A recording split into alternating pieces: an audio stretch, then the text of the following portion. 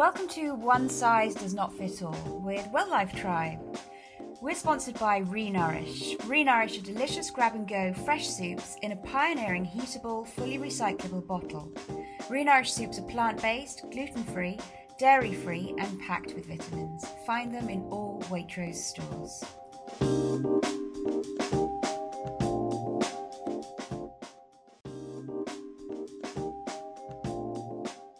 Hi, Kat here from the Wildlife Tribe and the podcast One Size Does Not Fit All. I'm doing another solo one today because the current climate means that it's quite tricky for us to get together with our work crew. I will be tuning in with Liberty soon. She does have a poorly son at home, and just for now she needs to stay home and look after her family. So she will be back and we will be doing a few more podcasts together.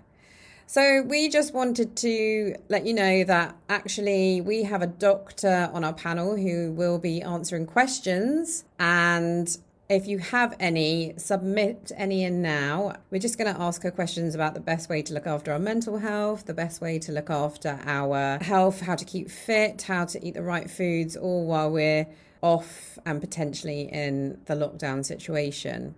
Other countries are slightly ahead of us.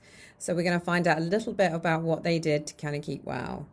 I think it's good to say as well, seek accurate information about what's going on. Speak to health professionals and go onto the NHS website where you will find up-to-date daily news and information as we move forward as to what's going on and what you can do if anybody in your house or you get symptoms.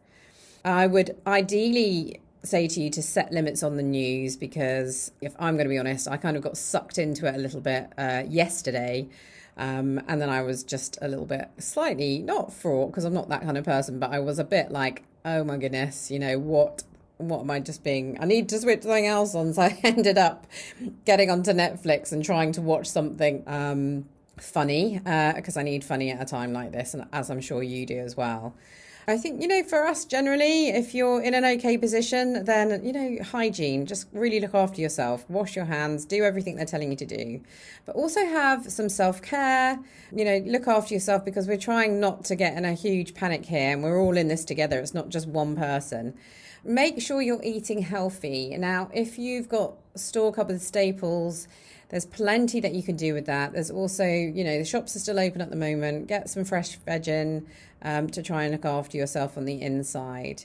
It's really important as well for you to get some sleep. Try and rest. Try not to think all the time, and mindfulness is good for that. Do a little bit of meditation to calm yourself down, get grounded a bit, just to not get caught up in everything. I know we're worrying, but we've really got to try and help ourselves. Another good way to keep yourself strong is exercise. Just keep moving. Moving is probably one of the best things that you can do.